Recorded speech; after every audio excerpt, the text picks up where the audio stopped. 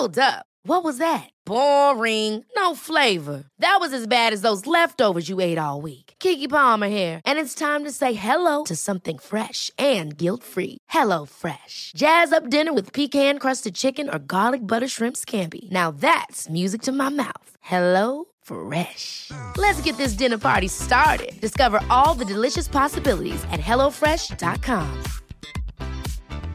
It's that time of the year. Your vacation is coming up. You can already hear the beach waves, feel the warm breeze, relax, and think about work. You really, really want it all to work out while you're away. Monday.com gives you and the team that peace of mind. When all work is on one platform and everyone's in sync, things just flow. Wherever you are, tap the banner to go to Monday.com.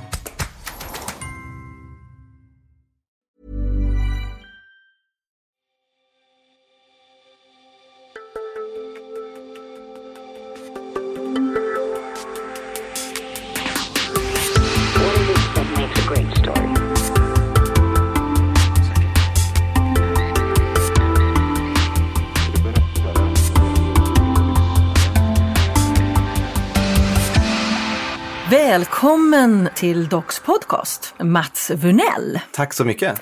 Kul att ha dig här. Kul att vara här. Ja. Jätteroligt. Och jättekul ska vi ha, tror jag, för det som är din grej. Du är frilansjournalist. Stämmer. Vi kan läsa dig i allt om Stockholm, vi kan lyssna på dig på radio och i olika medier. Jag har en egen blogg också som skriver om klubbliv och har väl synts i många stora magasin och medier under åren. Exakt. Med fokus på klubbliv och uteliv. Precis, för det är klubbliv som är ditt ämne. Ja. Och jag tror att man skulle kunna säga att du tillhör klubbprofessuren. Om det nu finns ett sånt ord. Ja. Stockholms klubbkunniga. Ja, det är alltid lite svårt att lyfta fram sig själv sådär. Så, men vi är inte jättemånga som fokuserar på det här. Och jag är nog kanske den som gör det mest. Mm. Och du har gjort det ganska länge? Ja, det har liksom blivit en liten gradvis övergång från att vara en vanlig klubbbesökare och liksom en sån person till att börja skriva mer om det och ta upp det från det hållet. Så det har varit en gradvis förskjutning. Idag är jag både deltagare på festerna men skriver också om det liksom. Och guidar oss rätt i klubbdjungeln. Ja, precis. Därför är du här. Ja. Vi ska prata klubb, vi ska prata Berghain. Du har skrivit ett långt reportage om Berghain. Precis. Den legendariska klubben. Ja, precis. Och Berlin är ju, vad ska man säga, klubbvärldens huvudstad. Berghain är väl liksom den tydligast lysande stjärnan. Men det finns många klubbar som lockar där. Liksom. Både tyskar men även folk från hela Europa och världen. Men vi backar bandet. Ja. För de av oss som inte är lika insatta i klubblivet som du, Berghain. Mm. Jag tror att några av oss har kanske hört namnet, men du säger det är en stjärnan eller det är klubbarnas klubb. Men berätta, när startade den här klubben och vad är det för speciellt med den här klubben? Precis, Berghain i sin nuvarande form har funnits sedan 2004, så det är ändå ganska länge. Och vad som lockar med den, vad som har gjort den så mytomspunnen, det är ju lite svårt att säga, det är ganska mycket olika saker, men just myten i sig tror jag är en starkt bidragande orsak. För det tenderar ju liksom att bli en snöboll som kommer i rullning och sen så växer den där myten och även om man inte har varit intresserad av liksom techno och så innan, så när det blir mytomspunnet så blir det en anledning i sig att vilja gå dit och inte minst testa att komma in. För det är ju en av de mest spännande sakerna med den här klubben, att det är väldigt, det är också beryktat hur svårt det är att komma in och hur hårda dörrvakterna är. Men är de så hårda då? Är det bara en myt eller är det så i verkligheten? Nej, det är faktiskt sanning. Så jag har ingen liksom ratio på hur många som kommer in och hur många som avvisas. Men de är ganska duktiga på att säga nej. Och det hävdar man då är för att det är deras ansvar som dörrvakter att se till att gästerna får en så bra kväll som möjligt. Och då måste man göra ett urval vilka som får komma in och vilka som inte får komma in. Det där låter ju ganska osympatiskt. Ja, och det är det man slits emellan ibland. För klubbkulturen historiskt sett har ju varit en värld där liksom man välkomnar alla. Alltså det har varit en smältdegel där folket blandas med straighta och liksom folk med olika hudfärger och bakgrund. Så när då processen för att komma in på en klubb blir så exkluderande så är det lite motsägelsefullt på det viset. Men samtidigt, det har ju varit nästan kännetecknande för klubbar som har varit stora under åren att man har en hård dörrpolicy som Studio 54, discoklubben i New York. Det var ju samma sak där. Man hade en pointer som pekade på vilka som fick komma in. Det var ju likadant i Stockholm under de här åren. Café Opera och Sydneys klubb och allt det där. Just det, ja. Så det är ju liksom... Ja, jag har aldrig kommit in på en klubb av egen kraft. Däremot så har jag haft glamorösa vänner så kunde man hänga med i svansen. Just det, få komma in på gästlistan och sådana grejer. Va? Nej, så det är väl lite men det är lite dubbelt på det sättet. Ja, men Berghain är ju ökänt och mytomspunnet och välkänt och eftertraktat just för att hur gör man för att komma in? Ja. Har det varit så från början? Ja, bra fråga. Jag tror att det har nog varit så från dag ett egentligen. För Berghain är väldigt tydliga med det där. Alltså de har en ganska hög integritet på det sättet. Och säger då att framgången bygger på rätt mix inne på klubben. Och så det är den sorteringen man gör. Och kanske i synnerhet då vaktchefen Sven Marquardt som är en speciell karaktär också. Sven Marquardt. Exakt. Ja. En stor, tatuerad, piercad man som inger respekt. Har han varit där hela tiden och är där fortfarande? Ja, jag tror att han har varit där från dag ett. Och kanske inte där exakt varje minut när de är öppet så. Men ja, han är där. För 2004, hur var läget i Berlin då? Och varför blev det just den här klubben? Och var ligger den? Precis, den ligger mellan stadsdelarna Kreuzberg och Friedrichshain. Så därifrån kommer också namnet. Berg kommer från Kreuzberg och Hain från Friedrichshain. Kreuzberg och områdena däromkring är ju en form av, vad ska man säga, kreativt center i Berlin med liksom bohemisk känsla och mycket kreativa människor, konstnärer, musikfolk. Så den ligger ganska bra till där och det är ett klubbkluster som finns där omkring med många olika nattklubbar. Men stämningarna i Berlin var väl ganska speciella då på den tiden också? Precis, alltså man kan ju, jag vet inte hur långt man ska spola tillbaka bandet. Liksom. Jag tycker vi tar det från allra första början. Ja, då tycker jag The Roots. Jag tänker 89 är väl ett bra årtal att börja, för då är det ändå muren som faller. Och de som var där beskriver en väldigt speciell stämning när liksom öst och väst möts. Att det är frigörelse och kreativitet och en viss form av anarki nästan. Alltså staten hänger inte riktigt med när det gäller olika tillstånd och alkoholtillstånd och man har inte riktigt koll på vem som äger vilka hus. Så det liksom öppnar upp för att det ska bli många små fester i olika källarlokaler och sådär. Och hela den där frigörelsekänslan är väl också en del av det hela som liksom hjälper till att booma igång ett väldigt starkt klubbliv. Och samma år arrangeras också den första Love Parade som ju är en stor technoparad som kanske nådde sin kulmen 2006-2007 där någonstans, eller något år innan till och med. Men 89 var den första och då var det några 100 personer som var ute och paraderade för kärlek och gemenskap och technomusik. Men Love Parade spred sig väl över hela världen, men det började i Berlin. Ja, det gjorde det. Men jag tänker att nattlivet i Berlin var väl högst levande även innan muren föll? Ja, så det kanske skilde sig från sida till sida. Ja. Alltså från öst och väst och sådär.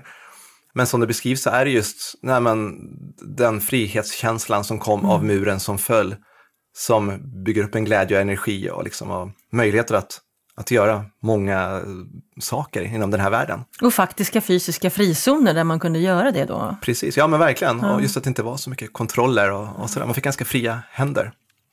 Så det var väl det som hände där. Men sen själva technomusiken. Det skapades ganska tidigt. Technons födelsestad är Detroit i USA. Och ganska tidigt här efter muren föll så skapades det mycket kopplingar mellan Berlin och Detroit. Hur kommer det sig? Vad var det för kopplingar? Ja, det var lite olika. Det bildades lite tyska skivetiketter, alltså skivbolag. Bland annat ett som heter Tresor, som började släppa artister från Detroit, technoproducenter då. Det flögs in mycket diskjockeys från Detroit till Berlin för att spela där. Jag tror det liksom var någon form av organiskt utbyte. Men det var i alla fall, det var ju så technomusiken gjorde sitt intåg i Berlin. Och då var ju technomusiken ganska ny som genre också.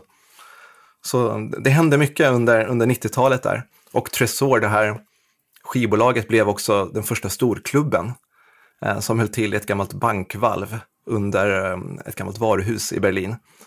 Och Tresor kan man ju säga också på många sätt la liksom grunden för det som skulle komma senare, och Berghain bland annat.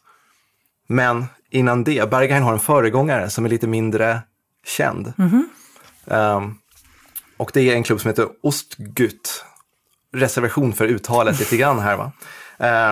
Men det är Berghain-grundarnas första riktiga klubb. Ja, så det är samma killar? Samma killar.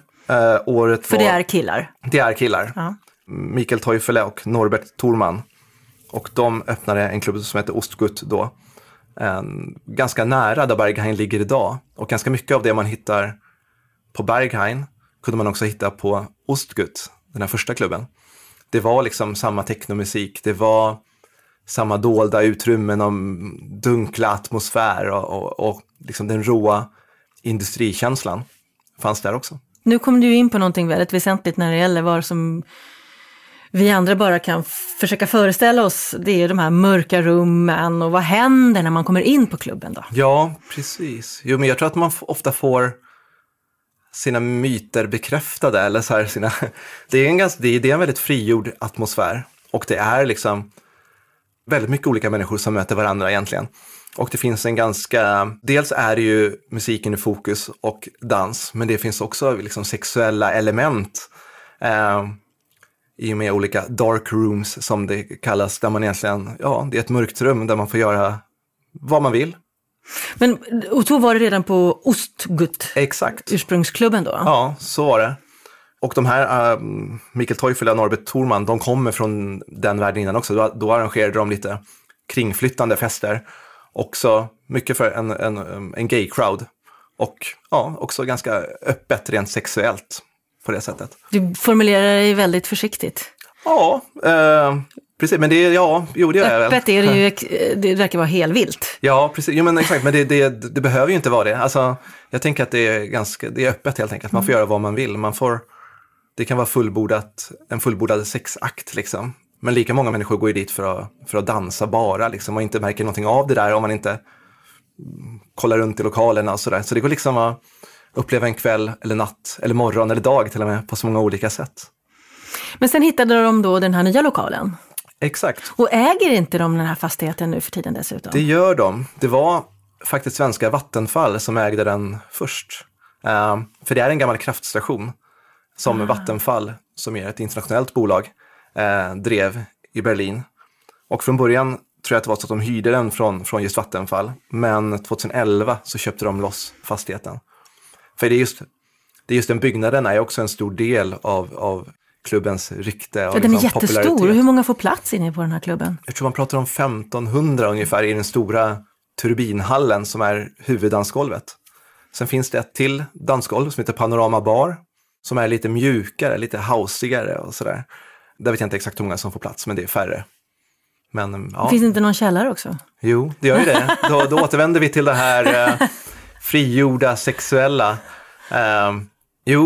Och det är en klubb som också, eller en del av klubben som fanns redan på Ostgut-tiden. Och den heter Laboratory. Och är, lite, där är det ju egentligen fokus på det sexuella. Och på, vissa fetischer som folk som gillar det får möjlighet att leva ut helt enkelt. Och det finns ju en intressant myt eller ett rykte. Om vi ska gå över någon form av gräns här i det här samtalet. Jag tycker vi ska gå över alla gränser vi kan. Jag är jättenyfiken. Precis, de ryktena gör ju då gällande att uppe på Berghain, alltså inte i källaren utan på vanliga technoklubben, finns det ju såklart toaletter. För det gör det på en klubb. Och där kanske det finns pissoarer då. Och det här ryktet då gör gällande att rören från pissoaren leder ner till duschmunstycken i den här källarklubben.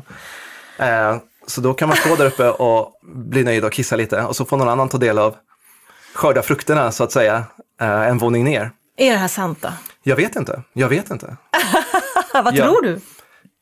Jag ser det inte som orimligt att det är sant, faktiskt. För du har varit där? Jag har varit där, inte i källaren dock.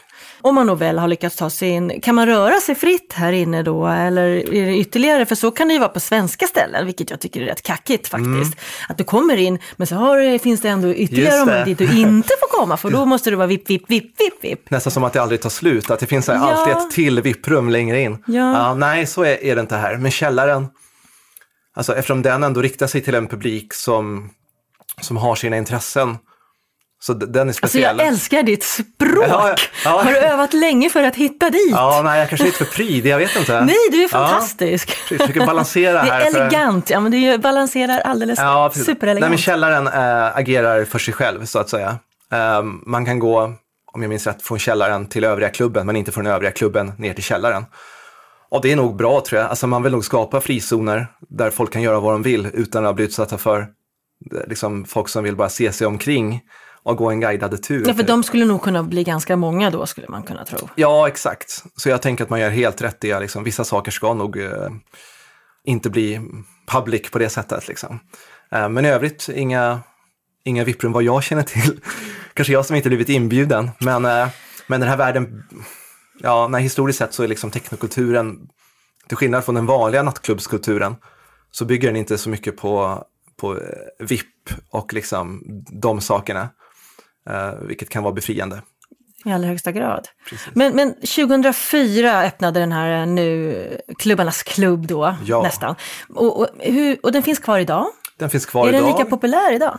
Ja, frågan är om den inte är mer populär. Alltså, för som sagt, alltså, ju mer mytbildningen pågår, alltså ju mer den byggs upp, desto mer folk är det nog som vill dit för att bara se vad det handlar om egentligen. Vad pratar folk om? Eller bara så här, kan jag komma in eller inte? Så det är kanske en chansning folk gör också. Men kan det ha blivit så här? Jag pratade lite med några folk här på kontoret till exempel, som är unga, festglada klubbmänniskor här i Stockholm. Och frågade, har du varit på Berghain? Nej, man upplever inte som att det är ens någon mening att försöka åka dit eller försöka komma in. Ja, okej. Ja. Är man fel på det, då ska man försöka. Ja, det tycker jag. Jag tror att alla har, alltså det är väl beroende på vilken mix som finns inne på klubben för tillfället. Så jag tänker det kan finnas utrymme för alla möjliga karaktärer. Och det ger ju också, jag tycker att det är kul när det är så, att liksom folk kan mötas fast man har olika klädstil eller olika bakgrund och sådär. Så jag tror säkert många kanske tror att de inte har en möjlighet. Men jag tycker att man ska försöka. Men du säger ju ändå, förlåt här, men du säger ju ändå liksom att man vill ha en mix av olika karaktärer, olika klädstil. Så man bör vara lite så att säga accentuerad ändå. Jag vet inte. För att synas där i klungan utanför dörren. Precis, eller kön, hur lång brukar den vara? Nej, den kan vara hundratals meter. Och det kan vara en ganska speciell stämning i den där kön. För ingen vet riktigt hur man ska agera. Så ju närmare man kommer, desto kanske tystare och blir mer nervöst blir det. Men jag skulle nog, det är så många som har liksom försökt tipsa om hur man kommer in innan mig. Så jag kanske inte, mitt enda tips är kanske inte accentuera sig ändå, utan vara sig själv. Men hur gjorde du? För du har ju uppenbarligen kommit in. Ja, exakt. Nej, men jag var mig själv. Jag har också blivit nekad. Och det tror jag kanske, det har nog många, men det är kanske ingenting man pratar högt om. Hur många gånger blev du nekad innan du fick komma in då? Ja, precis. Nej, men det har liksom varit olika år och olika besök, så det har inte varit att... Ja, du har varit där flera gånger. Ja, exakt. Nej, och det är svårt att knäcka koden. Alltså det är ju så, och det tror jag, det är det man landar i varenda gång. Att så här, nej, det finns nog ingen röd tråd i vilka som kommer in. Men skulle du till exempel kunna komma in med ett presslägg? Ja, nej, det tror jag det blir väldigt svårt. De vill inte ha journalister där egentligen? Nej, de har ju också en no media policy. Så de svarar inte på, de deltar inte i intervjuer och de pratar inte om klubben. Och de är de här två killarna, alltså grundarna? Ja, exakt. Och säkert några till som existerar för att få det hela att funka rent. För de har ju i sig själva också blivit myter nästan. Ja, exakt. Man vet väldigt lite om dem. Jag vet väldigt lite om dem. Och de är skygga karaktärer kan man väl säga. Och trivs väl inte i rampljuset utan är nöjda med att agera bakom kulisserna helt enkelt. Men vad kostar det att gå in då? Ja, vad kostar det? Jag tror att 10-12 euro eller någonting sånt där. Så det är ju överkomligt. Också för att det man får se är ju, de har vi inte nämnt ens, men fundamentet är ju ändå bra DJs som spelar bra musik. Så man får ju valuta för pengarna på det sättet. Och bra DJs som flyger in då från hela världen. Ja, exakt. Jo, men det är jättestora namn varje helg. Så det är mer populärt nu nästan. Hur ofta har det öppet? Det har öppet varje helg och de öppnar upp natten mot lördag. Eller natten mot söndag blir det faktiskt. Typ 23:59 då. Från sen lördagkväll kan man säga. Och sen stänger de inte förrän måndag förmiddag normalt sett. Men det är lite flexibelt det där beroende på hur länge folk vill vara kvar. Så man kan ju festa väldigt länge i sträck. Hur länge var du där? Hur länge brukar du stanna? Jag har varit där olika länge. Men som längst kanske jag. Man kan också vila upp sig inne på klubben. Alltså bara ligga och ta igen sig lite grann. Nej, jag vet faktiskt inte. Men kan det ha varit ändå finns det sådana komfortabla 10 timmar kanske? Ja, det är bra jobbat. Ja, precis. Nej, men det... Men finns det vilrum då så du kan gå och mysa lite? Nej, man får nog hitta ställen att vila upp sig på helt enkelt. Nej, det är fantastiskt bra jobbat att hålla igång en klubb. För det är väl ingen om man jämför med i Stockholms klubbvärld. Finns det någonting man skulle kunna jämföra med? Nej, det skulle jag nog säga att det inte finns. Alltså det finns klubbar som har funnits länge. Om vi pratar Sturecompagniet och Café Opera. Men det är inte alls samma grej. Berghain har ju ändå sitt musikfokus. De svenska klubbarna som har funnits länge. Det är nog snarare... Det är olika saker. Dit går man för att roa sig, kanske ragga, dricka, umgås. Musiken står inte i fokus och man kanske sällan vet vem det är som spelar skivor, vem som står i DJ-båset. Men du säger att på Berghain så är det musiken och DJsarna. Ja, och det kan man ju ändå förtydliga en gång till eftersom vi pratat om så mycket annat nu. Ja, exakt, musiken är i fokus. Och det finns vissa som hävdar att det kommer dit massa människor då som inte har riktigt koll på musiken och sådär bara för att det finns en myt. Jag vill väl ändå hävda att man får se det tvärtom, att det finns folk som kommer dit som kan bli kära i musiken genom att vara där. Så jag väljer en positiv vinkling på hela fenomenet. Liksom. Ja, men det är väl hedersamt. Men det låter som ett ganska klassiskt uttryck för den här elitismen och snobbismen som alltid kommer ofta förekommer i alla fall. Ja, verkligen. Och det är ju, jag förstår på sätt och vis att när en subkultur växer och blir liksom mer allmän så kan det för vissa kännas som att här kommer en stor massa och tar någonting ifrån mig som har varit mindre och liksom mer familjärt och sådär. Så jag förstår alla ståndpunkter här. Men jag tycker ändå det är kul med en tillväxt. För scenen har växt, så är det. Det är fler som gillar techno. Det blir större och större. Men hur är det, jag tänker, tillväxten rent generationsmässigt? För de som sprang på Berghain då, början på 2000-talet. De är ju fullvuxna människor nu. I återväxten, det kommer nya unga och hänger de äldre kvar. Är det mixen rent generationsmässigt där inne? Precis. Men det är en bra mix. Alltså, för jag vill ju hävda då att fullvuxna människor inte behöver sluta gå på klubb. Så jag tror att de till viss del, vissa faller väl av kanske och får andra intressen eller så. Men det finns många kvar av dem som har varit där från början. Det finns en jättetillväxt med yngre människor. Och det är jättekul ju. För vissa, jag tänker att det är väldigt kul att kunna mötas över generationerna med liksom ett gemensamt fokus på technomusiken. Så jättegod tillväxt och många som hänger kvar av klubbrävarna så att säga. Så jag tycker det är jättekul. Jag är väl en klubbräv själv nu. Alltså, jag är inte purung längre, jag är 35. Men tror att det går att hitta en bra mix mellan att göra det många gör när man växer upp, skaffa familj och sådär. Men att fortfarande kunna gå ut och ha kul. Jag tror att det kan gynna många att ha båda delarna. Men då kommer vi ju naturligt in på nästan utifrån mina personliga intressen ännu mer angelägen fråga här. Nämligen, vart ska vi gå när vi är i Stockholm då? Och Sverige och övriga städer? Hur ser klubblivet ut här idag? Exakt. Jo, det som har hänt och som blir en väldigt bra övergång från liksom att snacka Berghain och Berlin är ju att technoscenen växer just nu så det knakar, verkligen. Vilket är helt fantastiskt. Från att ha varit liksom en marginaliserad subkultur nästan, så är det idag, nu spelas det liksom techno på på klubbar vid Stureplan, vilket liksom tidigare har varit en fancy del av Stockholm, så om jag ska prata Stockholm. Också en växande underground-kultur, alltså fester som är lite off-radar, om man säger så, lite under ytan.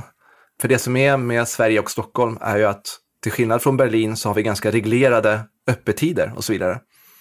Det sätter sina käppar i hjulet. Men är det här någonting du ser händer även i de andra städerna runt om i landet? Eller är det ett Stockholmsfenomen? Nej, jag skulle nog säga att det händer i hela landet. Men underlaget är så pass mycket större i Stockholm, Göteborg, Malmö egentligen. Där är det kanske tydligast med nya klubbinitiativ och klubbkvällar och sådär. I landet, det finns jättebra klubbinitiativ i till exempel Karlstad och Jönköping, men inte liksom på löpande basis, utan det blir mer någon gång i månaden kanske. Och sådär. Men det märks där också, men inte på samma sätt kanske som i Stockholm i synnerhet. Men du säger att det här har varit någon slags, inte klankad på, men ändå en liten subkultur och som har. Och hur har den sett ut och hur länge har den funnits då i Stockholm? Ja, eller i Sverige överhuvudtaget? Men... Ja, nej, men kanske från där början på 90-talet ändå. Att det var där liksom, för det var då technokulturen växte fram egentligen. Ur discokulturen ursprungligen. Så det här var egentligen någonting som hände i hela Europa? Ja, det skulle jag säga. Men Sverige har ju en tydlig historia där med 90-talet och i synnerhet kanske en legendarisk klubb. Och då snackar vi Docklands som låg i Nacka här, precis utanför centrala Stockholm. Men 90-talet var speciellt. Det fanns också någonting som kallades Rave-kommissionen inom polisen som var på jakt efter droger mest och som betedde sig väldigt illa mot nattklubbsbesökarna på till exempel Docklands. Olika razzior och det är ganska brutal jakt på droger. De förutsatte att alla var i princip påtända. Ja, precis. Och det är väl som vanligt att det finns folk som är det inom liksom techno- och rave-kulturen som man då kallade den kanske mer. Men som sagt, det existerar även i den vanliga nöjesvärlden. Så jag drar ingen rät linje liksom mellan technomusik och droger. Men man gjorde det då, på 90-talet? Ja, det var en väldigt riktad insats från polisen där. Ändå tycker jag att Docklands gjorde det väldigt bra. Det var en klubb som drevs länge och de kunde ha öppet längre för de serverade ingen alkohol till exempel. Serverade bara olika energidrycker och sådana spännande saker. Men där tog det väl form och det skapades ändå en stark kultur kring technomusiken i Stockholm. Inte lika bred som idag, men ändå väldigt tydligt. Det fanns mycket fester och festivaler och en stark grupp av människor som arrangerade det här. Men för jag har aldrig varit en del av den klubbkulturen.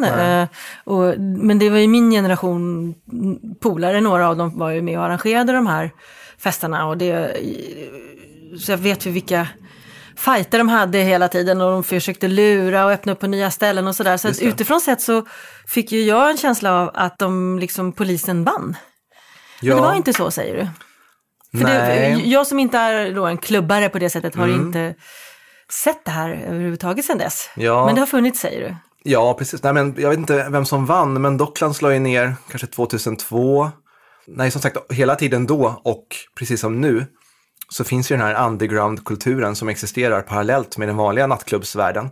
Där liksom festerna inte är öppna på samma sätt. Alltså det kanske är på en hemlig plats. Kanske en industrilokal någonstans. Alltså, så det är hela tiden, det finns ett mänskligt behov av dansen och liksom att roa sig på det här viset och kanske inte gå hem 3:00 exakt bara för att staten säger det. Så jag tänker att så länge det här behovet finns hos människan, vilket det gör, så kommer det liksom skapas möjligheter att leva ut det. Sen om det är liksom i ordningsamma former under statlig kontroll eller om det är under radarn, ja, det växlar däremellan liksom. Och nu säger du att det blommar mer än någonsin? Precis, båda delarna skulle jag säga blommar mer än någonsin. Det kan man ju fundera lite på vad det beror på. Det har jag också funderat på. Men till exempel så har vi hela house-musikfenomenet som med Swedish House Mafia och Avicii och sådär. Jag tänker ändå att det har gjort att folk har intresserat sig för den elektroniska dansmusiken och sen kanske valt att gå lite djupare som man kan göra när man intresserar sig för någonting. Och jag tror att det är en stor anledning till att technomusiken och technoscenen växer idag.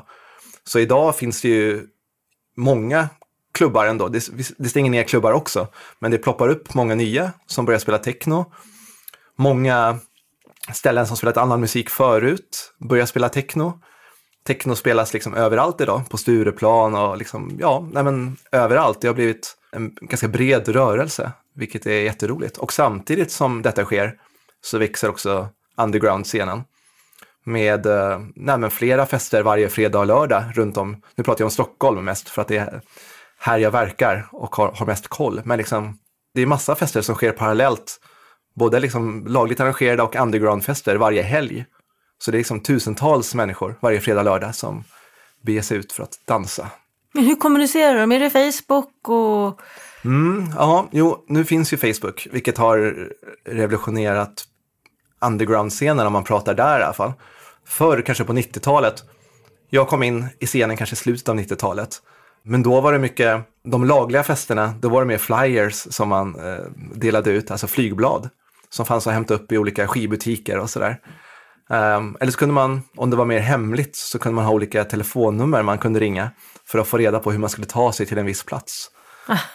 Det spännande är att det finns de här två världarna också. Men har polisen slutat jaga? Nej, det har de inte. Snarare tvärtom, att jag tror att det jag hör från många arrangörer är att man upplever det motsatta. Att det har börjat vända om igen och att man genomför vissa insatser med fokus på droger ofta. Som folk upplever som kränkande som besökare, och speciellt som besökare som inte alls tar några droger utan bara gillar musiken. Och så att man liksom buntar ihop alla på det sättet. Så jag tror att det upplevs som att det finns, att det är lite på väg åt fel håll där igen. Men jag är ju av den åsikten att staten och staden behöver göras om lite grann. Att man kan få ha klubben öppen längre än till 3 eller i vissa fall 5. Men det är ju jätteintressant och egentligen någonting som vi skulle vilja få upp på agendan om man jämför med Berlins inställning till exempel. Eller hur? För de har väl statligt stöd? Ja, men där har man nog insett att det finns, för det är väldigt många turister som kommer till Berlin enkom för att besöka nattklubbarna. Och det finns ett väldigt, staten och staden får in mycket pengar på det där helt enkelt. Så därför har man väl insett det kulturvärde som finns i technomusiken och de här nattklubbarna. Det är verkligen någonting jag skulle vilja ha här också, att man inser ändå den här scenens plats inom kulturen. Att kultur inte endast behöver vara finkultur på det sättet som man kanske ofta ser det. Alltså jag tycker att man bör gå åt samma håll här. Sen är det ju en kamp även i Berlin. Alltså även där är det ju gentrifiering och att man vill åt markområden för att bygga bostäder och kontor och sådär. Så samma kamp pågår ju där. Men man har i alla fall från liksom politiskt håll insett värdet i de här klubbarna. Och där kanske vi också sakta är på väg här. Det finns ju förslag nu om att införa en nattborgmästare till exempel här i Stockholm. Du skojar! Vad är en nattborgmästare? En nattborgmästare är en person som ska agera någon form av agera mellan politiken och klubbägarna. Så precis, föra dialog eller se till att det förs dialog mellan de som bestämmer och de som driver klubbarna. Men då tänker jag att den personen är ju du. Ja, kanske. Vad vet jag? Du skulle ju bli en väldigt bra nattborgmästare. Men ja, det skulle jag vara. Men då skulle det kanske vara svårt att arbeta som något obunden journalist. Ja, du får vila en stund. Ja, någorlunda obunden sa jag. Jag är obunden. Ja, du är helt obunden. Jaha. Men så det finns initiativ ändå. Och det här ska då vara en person som får betalt för att göra det här jobbet och som får betalt både från Stockholms stad och från liksom någon form av samling av klubbfolk. Ja. Så det är ändå spännande saker som händer. Jo, men det låter som en logisk, i alla fall tycker jag det, konsekvens av att man har förstått att kulturturismen är någonting som är bärande för stadens väsen och fortlevnad. Precis, och det här är ju kulturyttringar och ingenting annat. Ja, verkligen. Och vi har en väldigt stark scen i Stockholm. Alltså vi har jättemånga duktiga producenter och diskjockeys. Vi flyger in väldigt mycket bra DJs från andra länder. Alltså det finns en väldigt blomstrande scen. Men om man vill liksom bli en klubbdestination så tror jag att det krävs. Då kan man inte slänga 3. Det funkar inte. Så det är en sak. Men bara man får till stånd lite sådana liberaliseringar så tror jag att man har kommit till en bra bit på vägen. Det är ju glada nyheter. Nattborgmästare. Det tar jag med mig härifrån. För det är också, det finns ju mycket utmaningar med att bedriva klubb i en stad. Alltså, det kan vara problem med att folk störs, dels av musiken men även av kanske köbildningar och rökrutor utanför klubbarna och sådär. Så jag tror det krävs insikter från medborgarna att man vill ha en levande stad. Man får stå ut, om man nu säger stå ut inom citationstecken, med vissa moment som stör. Jo, men det är det här klassiska nu med Söder, man flyttar in dit och för att det är en sån levande stad, och första bostadsrättsföreningarna gör är att vräka restaurangerna för de vill inte ha matos i porten. Ja, exakt. Och restauranger då, men ändå, det kan vara ganska milt om man jämför med hur det kan vara att ha en bar eller klubb och sådär. Så det är en jätteutmaning. Ja, men det är svårt. Man ska inte behöva bli störd vecka in och vecka ut, dygnet runt. Det tycker inte jag heller. Det krävs ju att man får sova för att det ska funka i en stad ändå. Ja, men det måste in på stadsplaneringsnivå, tänker jag. Ja. Behålla lite områden där man kan ha just lite sådana aktiviteter. Precis, och man kan arbeta mycket med tekniska lösningar. Alltså man kan isolera, man kan... Ja, det går att lösa om man vill. Och det tror jag att alla vill innerst inne. Jag kan inte låta dig gå härifrån förrän du har berättat lite grann här nu. Nu sitter vi här i Stockholm. Ja. Vilka klubbar är det vi ska gå på här då? Vilket är, om du skulle säga, de bästa klubbarna just nu? Nu är det ju höst, men på sommaren så tycker jag att det är kul att besöka Trädgården. Som ligger på Södermalm. Som är en väldigt, många kallar väl den Berlinlik liksom. En stor öppen yta med liksom plats för allt ifrån stort dansgolv till en restaurangdel och det är som en stor fritidsgård för vuxna. Ja, men det är väl också hyfsat blandad publik där? Ja, det tycker jag. Verkligen. Och på vintern så byter de skepnad och byter namn till Underbron och blir då en lite mer techno-orienterad mindre klubb, också värd att besöka. Slakthuset i Slakthusområdet tycker jag också, om man vill ha den industriella känslan. Och på sommaren har de en jättestor takterrass där man kan lapa sol samtidigt som man dansar till techno till exempel. Just nu har vi en klubb som heter Loop som kör på en del av Café Opera, har de liksom skärmat av och kör en egen technoklubb där. Där vet man inte hur länge den består, så dit får man springa och besöka innan den stänger igen eller flytta vidare. Vad har vi mer? Vi har 2 andra ställen vid Skanstull som har blivit... som är på Söder då. Det har blivit ett litet klubbdistrikt. Det finns en som heter Klubb Vaket och en annan som heter Bite Me, som är 2 klubbar också med fokus på elektronisk musik. Södra Teatern vill jag nämna också. Södra Teatern har ett väldigt mixat utbud, vilket är väldigt kul. Det kan vara liksom techno på ett golv och så kan det vara någonting helt annat någon annanstans. Så där kan man upptäcka mycket nytt. Och det här är ju då över radarn klubbar. Ja, precis. Hur ser det ut under radarn då? Precis. Jag tänker att jag låter det vara lite under radarn. Och om man vill hitta de festerna så kommer man lyckas. Jag tror jag säger så helt enkelt. Så får vi luska ut resten själva. Ja, precis. Det ska nog vara så, tror jag. Vi tackar för det tipset. Ja. Även om jag personligen nog tänkte mer på Södra Teatern och de olika variationerna där. Det kanske passar mig bättre personligen. Det finns något för alla, det kan man väl säga. Ja. Och det är ju väldigt bra att det är så. Så ska det vara. Och så hoppas vi på att det blir då en nattborgmästare. Ja, det hoppas vi. Staden. Det vore jättekul. Tack för att du kom hit, Mats Burnell. Tack.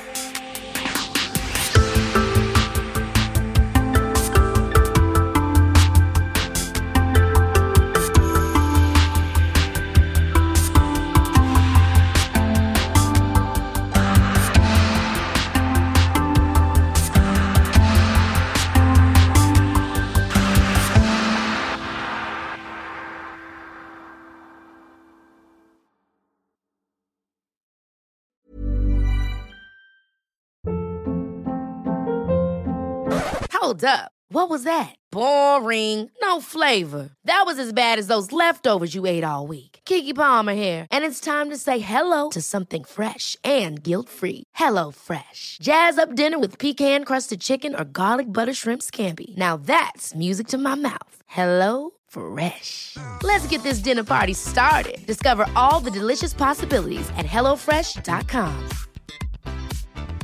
Even when we're on a budget, we still deserve nice things. Quince is a place to scoop up stunning high-end goods for 50 to 80% less than similar brands.